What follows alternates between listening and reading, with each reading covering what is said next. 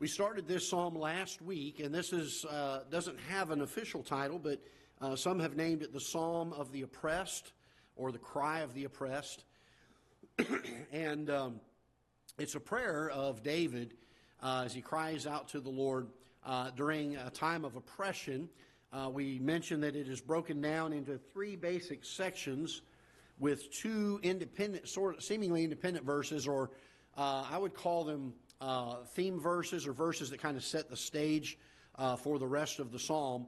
And that would be verse number 1 and verse number 12. They're kind of standalone prayers that kind of lay out what the problem is, and then he deals with the problem in the verses following.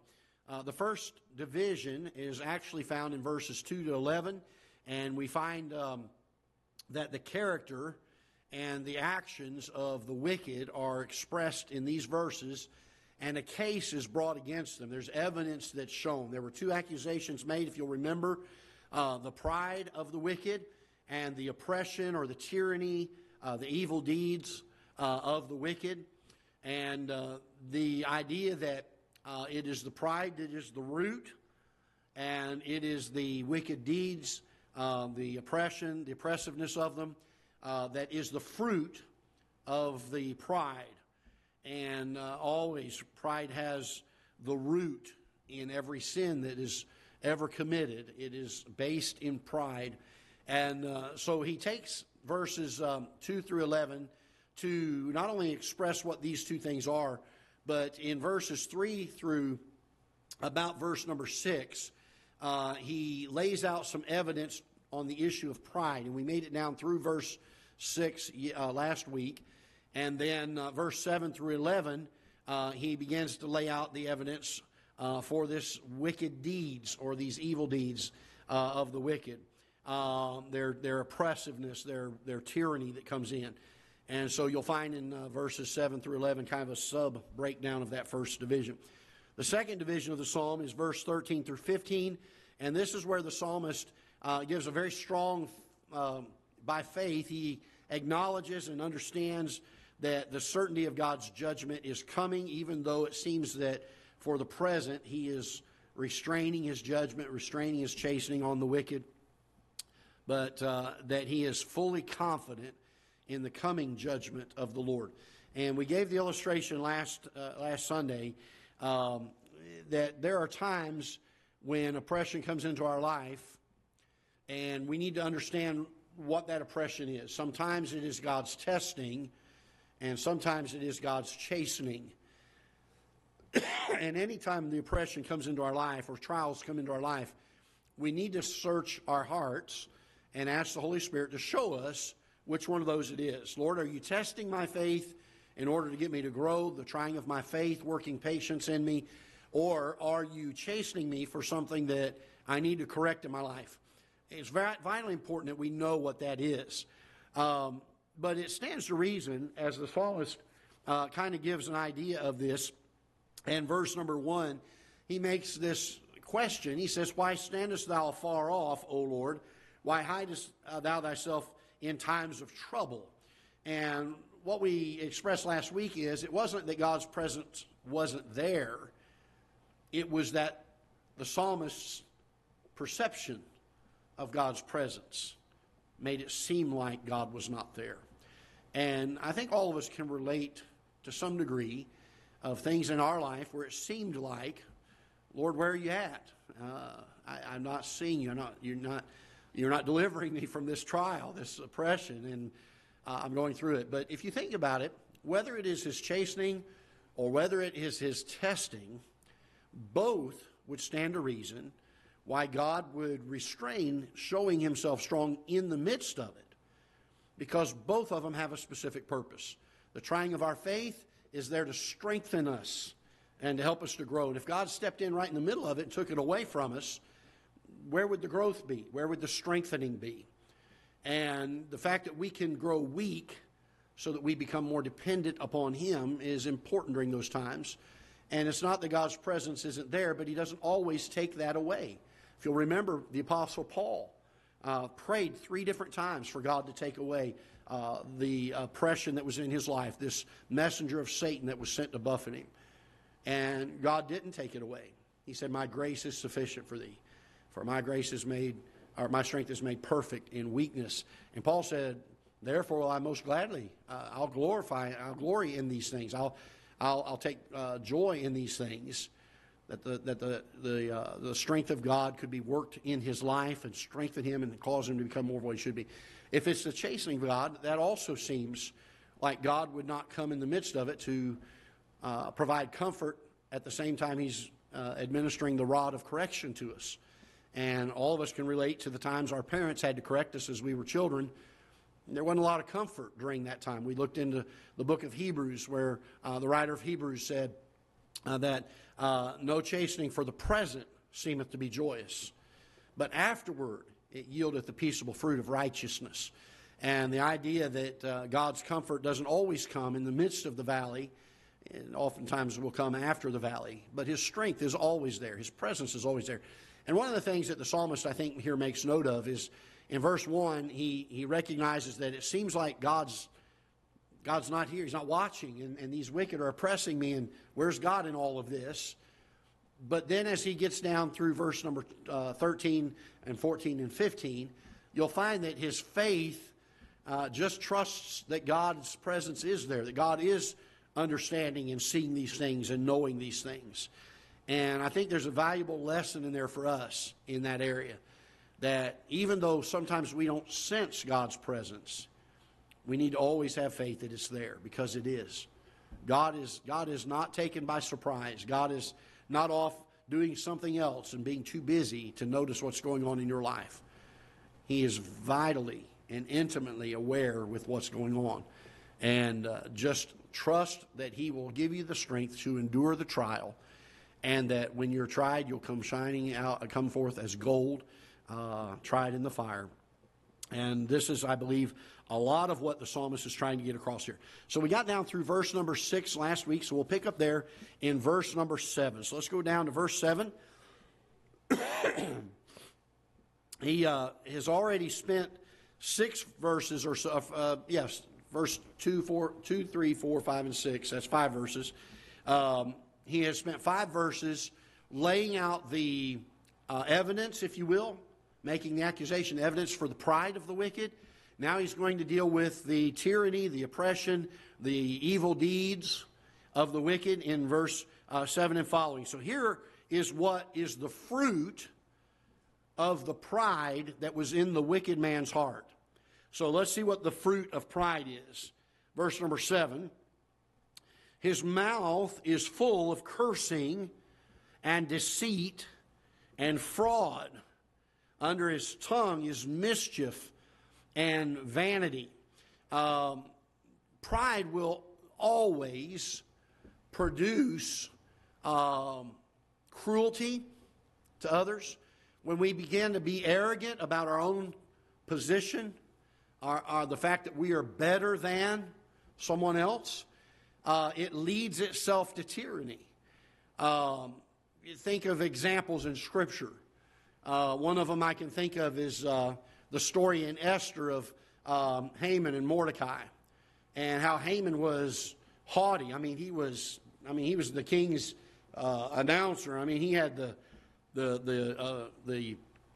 love of the king, and people admired him, and people had to bow to him.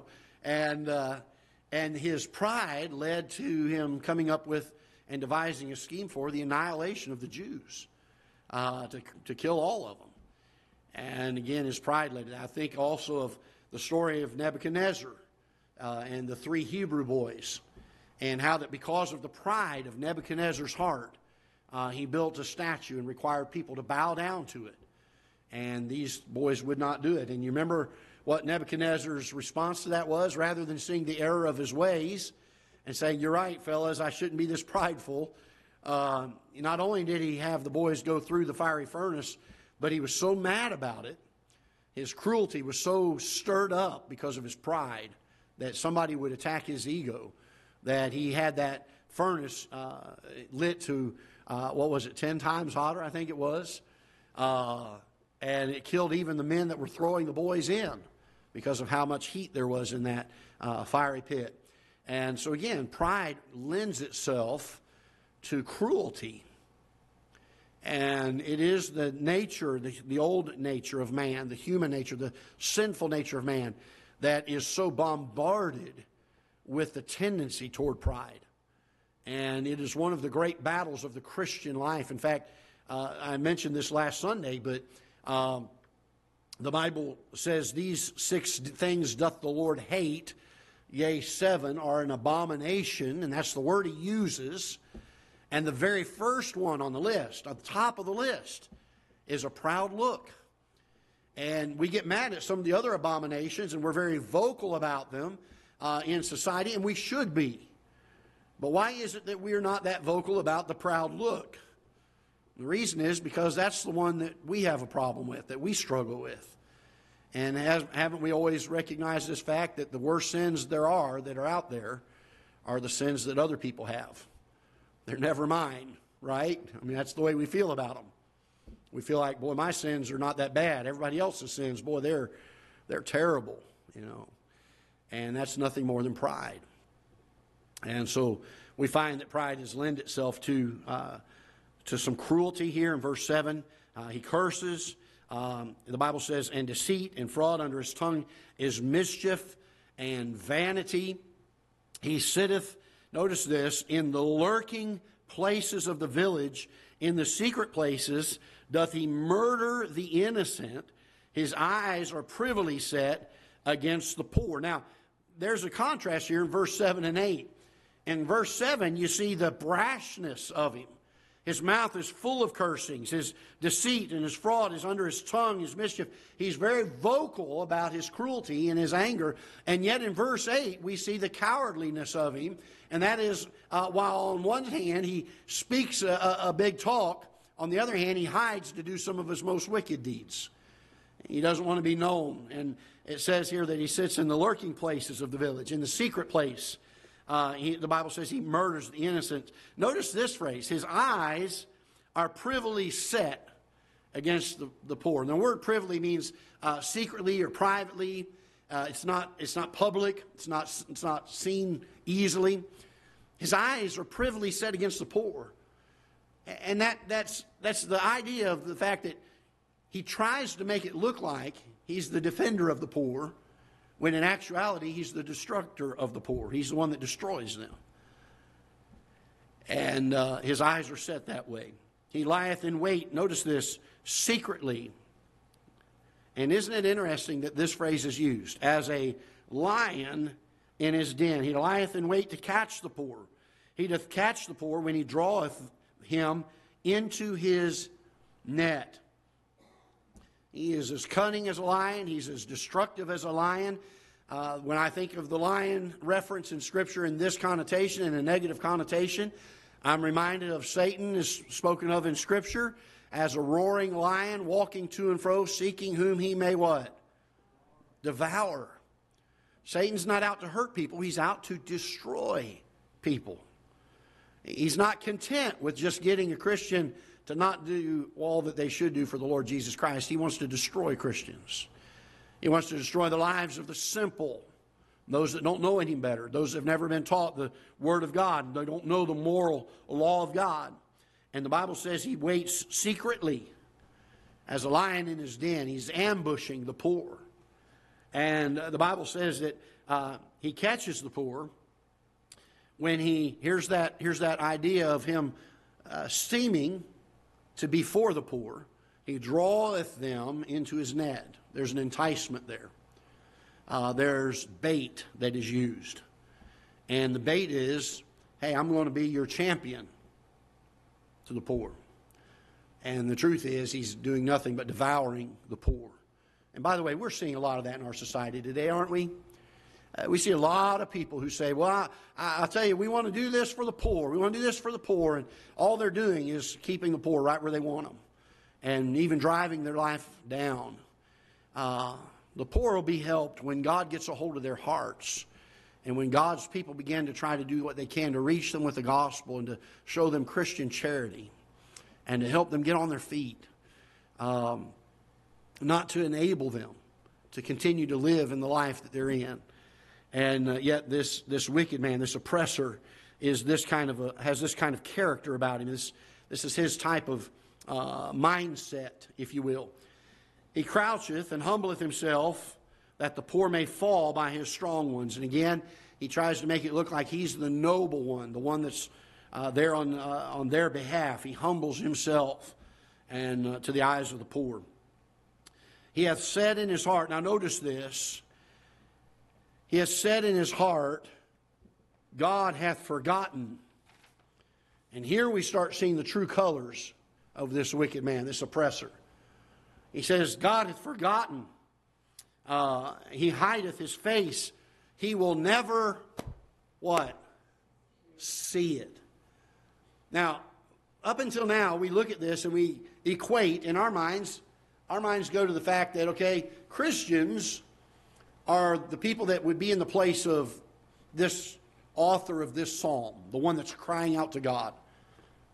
And unsaved people would be in the position of the wicked. But can I submit to you today that it is possible even for Christian people to be in the role of the wicked here? There is a way, and we mentioned this 2 different times in the Proverbs, one in chapter 14 and one in chapter 16. The writer of the Proverbs said, there is a way which seemeth right unto a man, but the end thereof are the ways of death. In the New Testament, it talks about there coming a time where deceit is so strong that if it were possible, even the very elect would be deceived thereby. And the idea that there are times that even Christians can find themselves in this role. You say, well, when would that time be? It would be at the time that our pride is getting the better of us. Because all of this is the fruit of pride. The haughtiness of our hearts. And when our pride begins to swell, we better watch out. We better be careful. We better throw up that warning flag and say, well, I better get a check on myself here, because I'll end up doing these things that the psalmist is speaking of here as being wicked. And he makes this statement in verse number 11 that the wicked not only does these deeds, but has convinced himself. He has said in his heart, God hath forgotten. God doesn't see my deeds. I can do these deeds and God's not going to do a thing about it. And that's what the wicked think. And by the way, if we're not careful as Christians, there are times in our life we will think those thoughts. And while we may not consciously bring them to the foremost of our minds, we will live in such a way that we don't think God sees.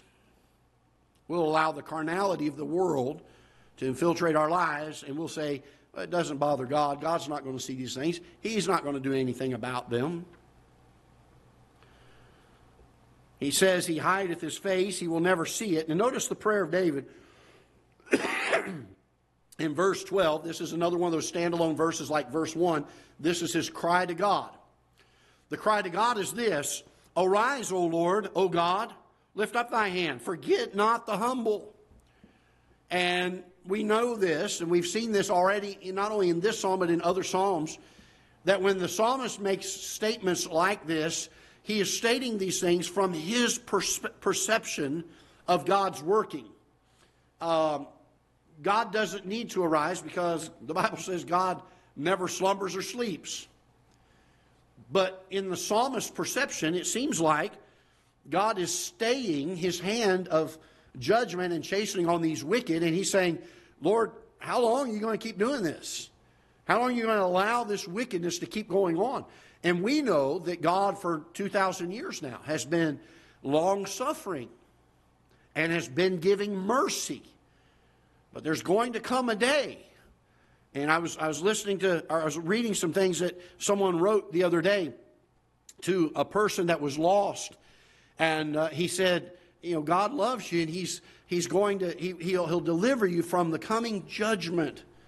And when that judgment comes, it's going to be without mixture. It's going to be without reservation. It's going to be without mercy being mingled with it. And this lost person responded back about how tyrannical and how fear-mongering it was to tell people you need to switch to your religion or else. That God is putting this ultimatum that he's going to judge you if you don't switch to your religion. And they're looking at it backwards. It's not that God is coming after them for judgment unless they turn to Him. It's the fact that they are already under His judgment because of their choices, because of their decision, because of their sinful nature. They're already in condemnation. God was loving kind to come and bring His Son and make a way of escape. Yet they look at Him as being a vindictive, judgmental God with no love and no mercy. By the way, it would do us well when we share the gospel that we explain it that way. God didn't come to condemn the world, the Bible says. The world was already condemned. That was their doing. That was their choice. God came to seek and to save that which was lost. God came to bring His love to the world that was lost and undone. And oftentimes I'm afraid that sometimes in our zeal to try to get someone to trust Christ as their Savior, that we put so much emphasis on the fact that God is going to judge, and He's a judge and a judgeful God. And He is, but that's not His doing, that's their doing. That wasn't His decision to judge man, that was man's decision to bring that judgment on him. God intended for man to live perfect in the Garden of Eden. That's what God's desire was. God is not willing, the Bible says, that any should what? Perish. That's not God's desire. But because of His justice, it has to take place. God loved the world. God wanted to make a way of escape for man, even after man made his own choice. And when we share the gospel with people, they need to understand this, that, hey, you're in the predicament you're in, not because of God. You're there because of you. God came to save you from that. God came to redeem you from that. God came to make a way of escape for you. And this is the love that He had for you. We need to make sure we understand that as we share the gospel. We get down to verse number 13. He says, "Wherefore doth the wicked contemn God? He hath said in his heart, Thou wilt not require it." And so in verse number 13 and verse number 14, we're going to see kind of a summary of that first section, that verses 2 to 6 area, verses 2 to 11 area. We're going to see kind of a summary of that. He says, "Wherefore doth the wicked condemn God? He hath said in his heart, Thou wilt not require it. Thou hast seen it. For thou beholdest mischief and spite to requite it with thy hand. The poor committeth himself unto thee. Thou art the helper of the fatherless." So we find two verses here that a question is asked and then an answer is given. The question is, Lord, where are you? I haven't seen you, and it seems like you're not doing this. I want you to arise up. We found in verse 12, and He says, you're at the place, God, where even the wicked are condemning you. They're saying in their heart that you will not require judgment of them, and this is where the wicked are right now, Lord. Rise, do something about this. Keep your name pure, keep your justice strong, make sure that you have a good testimony in the eyes of even the wicked. And the psalmist is praying that in verses 12 and 13. But then in verse 14, he turns all the way around and he has now an expression of his faith that the judgment of God is certain. It is coming. It's not that God is never going to bring judgment. He says, "Thou hast seen it. For thou beholdest mischief and spite to requite it with thy hand. The poor committeth himself unto thee. Thou art the helper of the fatherless." And so he goes from, and as the psalmist almost always does, it seems like in many of the psalms, he starts with a cry to God in a heart that doesn't understand. And then it seems like in the middle of his prayer, his heart changes and he begins to get a glimmer of the hand of God at work. And he goes from a place of doubt to a place of faith. And oh, wouldn't it do wonders for you and I to get to that place where we can cry out to God with our doubt and say, "Lord, help me with my doubt. I'm not seeing this. It seems like you're not working, and I want you to arise. I want you to do something." But in the midst of that, for God to do something in our heart and by faith say, "But Lord, I know that you are God. And I know that you are certain going to do these things that you've promised you would do." And so we see here now a statement of faith in verse number 14. The answer to the question of verse number 13 is given. And then in verse 15 he says this, "Break thou the arm of the wicked, and the evil man seek out his wickedness, till thou find none. The Lord is what? King, forever and ever. The heathen are perished out of his land. Lord, thou hast heard the desire of the humble. Thou wilt prepare their heart. Thou wilt cause thine ear to hear, to judge the fatherless and the oppressed, and that the man of the earth may no more be oppressed. And so it ends with a psalm of thanksgiving to the King of all kings. Praise is given to him. And so we find here a complete movement of the psalmist's attitude from the beginning of the psalm to the end of the psalm, where he begins by crying out at the very beginning, why standest thou afar off, O Lord? Why hidest thou thyself in times of trouble? And by the time he gets done going through all of these things, he gets to the place where he says, the Lord is king forever and ever. The heathen are perished out of his land. Lord, thou hast heard the desire of the humble. Thou wilt prepare their heart. Thou wilt cause thine ear to hear. And even though God has not yet delivered him from the oppressor, he knows that God will. And oh, what a truth to hold on to as we go through trials of life, that even though God may have not yet delivered us from this trial, he certainly is going to. You say, Pastor, how can you be so confident of that? Because either by life or by death or by the rapture, we will be delivered one day. And what a great truth to hold on to. So I hope that'll be a help to you. Let's go ahead and stand. We'll be dismissed in prayer. Father, once again, we come to you. We're grateful for your word. Lord, how it inspires us, how it instructs us, how it guides our steps, how we understand and recognize your